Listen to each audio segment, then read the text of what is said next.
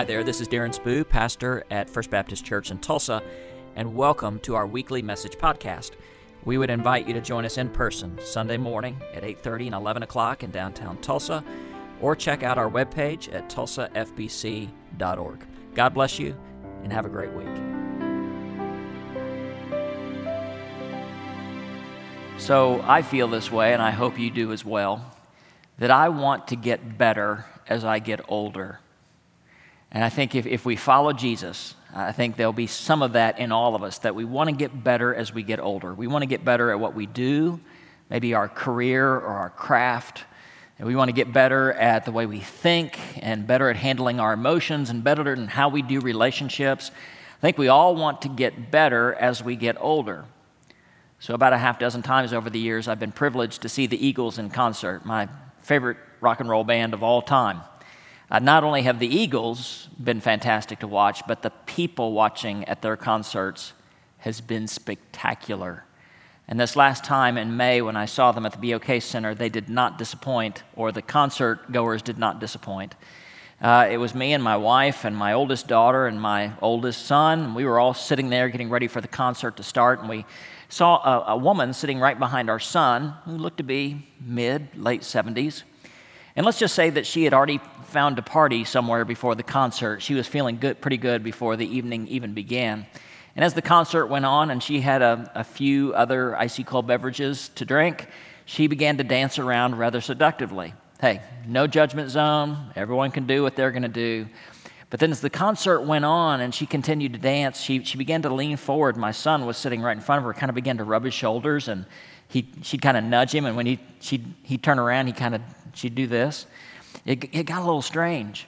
So I leaned over at one point at the concert, and I said, Caleb, do you want to, if you're uncomfortable, I'll trade places with you. He said, no, I'm fine, Dad. I go, no, really, let me trade places with you, because I'd like to be there for a while. I didn't. So I thought about that evening, and I thought about this lady, mid-70s, feeling good, and I thought, there's some good and bad messaging in what I saw in her. First of all, I would like to be a little bit more like that as I get older. I would like to be more joyful, and I would like to be freer with who I am as I get older. Now, with a little less creepiness and a little less of a chemical crutch. But I think we all want to get better, not worse, as we get older. So Job is the old man of the Bible. What I mean by that is his book, the book of Job, a book named after him, is the oldest book in the Scripture. It was probably the first story, the first account biblically that was ever written down, pen put to parchment, right? But also, Job goes back a long way.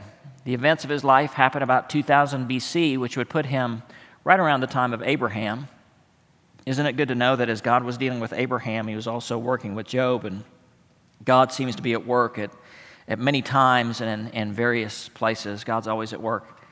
And Job, as he got older, his life just got better and better and better up to a point. So it all begins to unravel in Job chapter 1. By the way, let's look at his life just from a couple of different angles. Let's look at his life from the outside. It seemed that Job had it all together. In fact, Job chapter 1, and here's what you need to understand, is in the Bible, 10 is the number of completion. Why is that? Well, when a baby's born, if they have 10 fingers, 10 toes, they're said to be complete. God's 10 commandments. Here's a complete understanding of what God wants from us. Well, you hear about Job's family. He had 7 sons and 3 daughters. Count that up, that's 10. Okay. It seemed that Job's family, from the outside, everything looked perfect. There's a couple in Rockford, Michigan, Chad and Barbie Soper. They had their first child on August 8th, 2008. 8808 was that child's birthday. Then they had their next child September 9th, 2009, 9909. Then they had their third child on November 10th, 2010, 10-10-10. I mean, just perfectly planned. Everything worked out just fine. Everything looked perfect on the outside. Not only did Job's family look perfect, but his business was going gangbusters. He had, let me make sure I get these stats right, he had 7,000 sheep and 3,000 camels. Well, you add that up, that's 10,000. again, a factor of 10. Everything looked perfect. He had 500 yoke of oxen and 500 donkey. Count that up, that's 1,000, another factor of 10. His business on the outside, everything seemed to look perfect. Pablo Escobar, the kingpin of the Mexican drug cartel. At one point, he was making so much money, get this, that he spent $7,000 a month just on rubber bands to hold his money together. How much money do you have to make that you have to spend $7,000 on rubber bands? Well, that was Job. Everything in his business was up and to the right. Everything seemed to be perfect on the outside. So let's not only look at his life from the outside, let's look on his life from above for just a moment. So in Job chapter 1, there's this scene that happens between Satan and God, where God says, I look at all the earth, and here's Job. And Satan kind of raises this question, God, does Job only love you because of the stuff you give him? Does he love you, or does he love your blessings?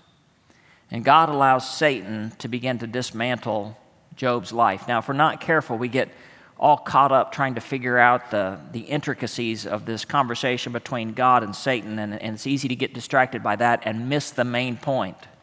And the main point is this, it kind of asks us all the question, do you love God for him or for the blessings that he gives you? There's a theologian from a long time ago said, many of us love God like we love a cow, for the milk and the meat, for the benefits, for the blessings. We might say today that we love God like we love a car. We want him to get us where we want to go, and we want to look stylish in getting there. And by the way, we want good gas mileage. Do we love God or for his benefits? And then Satan even takes it a step further, and he says, you know what? What if God, the only thing you ever gave him was suffering? What if you never even gave him an explanation as to why he is suffering? And what if you pulled away from him even a sense of your presence in his life? In the medieval times, when somebody would go to the marketplace and they would buy a piglet, you wouldn't want little piglets running around the marketplace, so you put a piglet in a bag, like a burlap sack, and sell them that way. And there was more than one crafty merchant, instead of putting a piglet in a bag, would put a cat in the bag. So when the farmer got home and let the cat out of the bag, he discovered that he would have been gypped. That's where that phrase comes from, by the way, to let the cat out of the bag. Satan says to God, what if you ever give Job nothing but suffering? You don't give him any explanation. You don't even give him a sense of your presence. God, you don't let the cat out of the bag as to why you're doing this. And Job is left to wonder why. Will he love you anyway? So we've looked at Job's life from the outside. Everything seemed to be good. We've looked at Job's life from the top side, and things were about to go terribly wrong from Job's point of view. I want to take one more look at Job's life, then we're going to jump into the text. Job's life from the inside of his own mind. Because we're going to look at Job chapter 3, and we're going to read through this long prayer that he gives to God. But at the very end, he says this in verse 25, "What I feared has come upon me. What I dreaded has happened to me." Get this.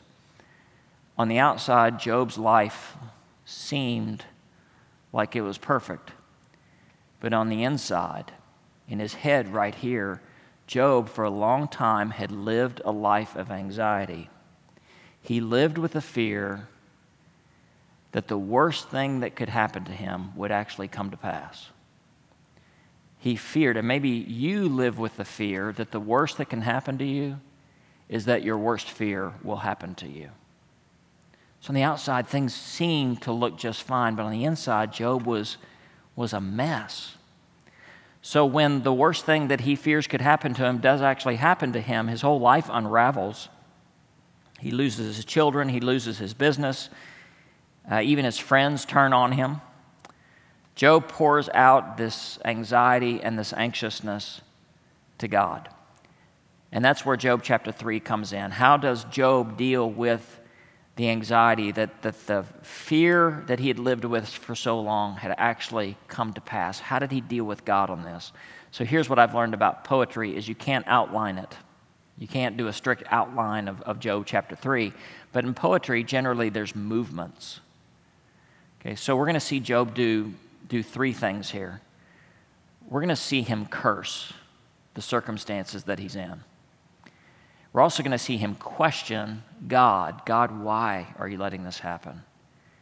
And then we're going to see Job just be resolved and dissolved into tears as he cries out before God.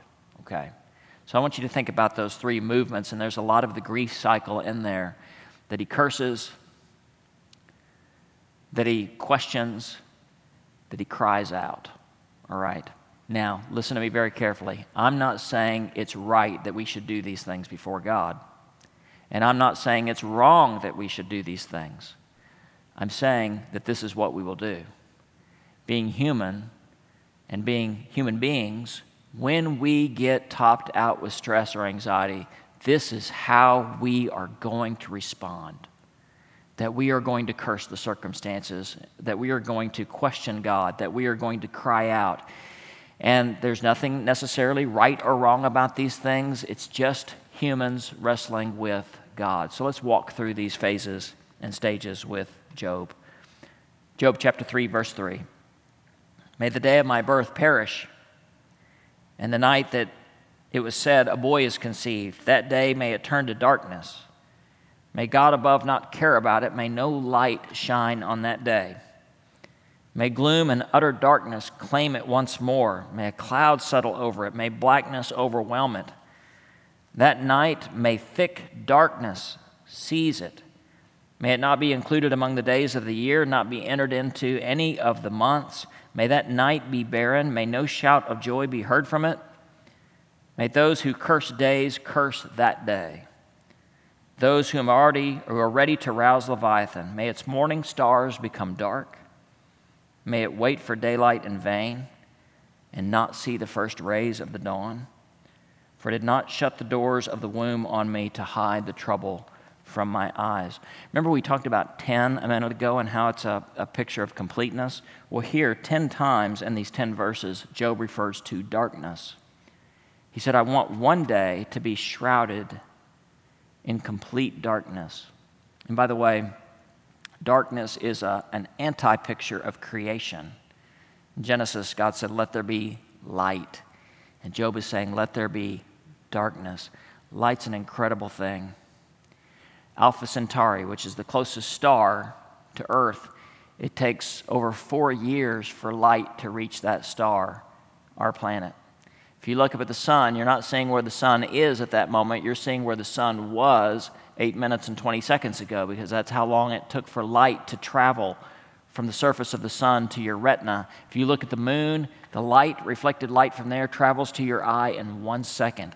Light is a mysterious and a strong and a penetrating thing. Job said, but I want no light to be on one day, the day of my birth. I curse the day I was born because my life feels cursed right now. I think we all know, those of you especially who have lost loved ones, that there are some days that are harder than others, right? Even if you lost your dad years ago, you still remember the day your dad died. If you lost your spouse, you remember your wedding anniversary, their birthday. In fact, that first anniversary of their death, people will often say, I've got to stay busy on that day because that will be a hard day. That will be a dark day for as long as I live. That's what Job feels about his own whole life. And he curses God. He curses to God about his life.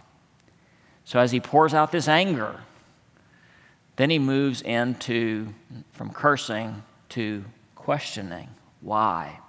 Verse 11, why did I not perish at birth and die as I came out of the womb? Why were there knees to receive me and breast on which I might nurse? For now I would be lying down in peace. I would be asleep and at rest with the kings and the rulers of the earth who built themselves places now lying in ruins, with princes who had gold, who filled their houses with silver. And why? Why was I not hidden away in the ground like a stillborn child, like an infant who never saw the light of day? Then the wicked cease from turmoil, and the weary are at rest. Captives also enjoy their ease. They no longer hear the slave drivers shout.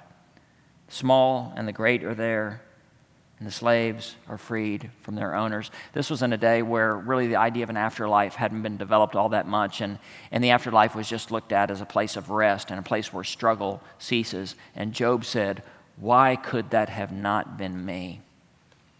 There's a brewer in Australia. It's called 7 Cent Brewery. They have 3 very unique brands of beer.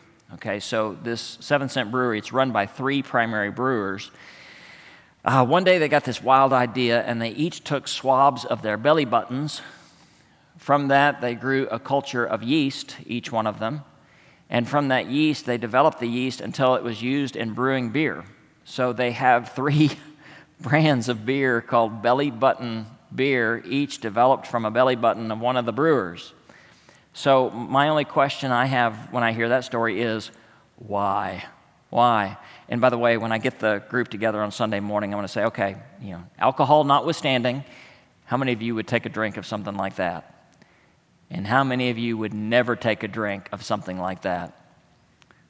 I think my worst fear is I would take a drink and I would find some belly button lint or something like that. But you go, why? That seems such like a crazy idea. And Job is confused. Why is this happening of all people to me? And he questions God, and he questions the wisdom of God, and he questions why this has to be happening to his life. As I think about Job cursing and Job crying out, I think about somebody else in the Bible whose name is Jesus. And on the cross, Jesus would say, my God, why? And Jesus too would curse, and Jesus too would cry out. So theologians have wrestled for a long time about when Jesus was on the cross and he said, my God, why have you forsaken me? Some theologians believe that God left Jesus at that moment, that God was not there at the cross. I completely disagree. I think God was never more present with anybody than he was with Jesus. I mean, why would Jesus be talking to somebody who's not there to begin with? My God, why? And at the end of his life, he would say, Father, into your hands I commit my spirit. He's still talking to God. He knows God is there, but he just can't feel him. Here's the thing I want you to get. When you're topped out with anxiety and you feel like God is nowhere to be found, you need to remember that is just a feeling. God is present even when you don't feel him. In fact, many times you can't feel him because of the anguish that you're in.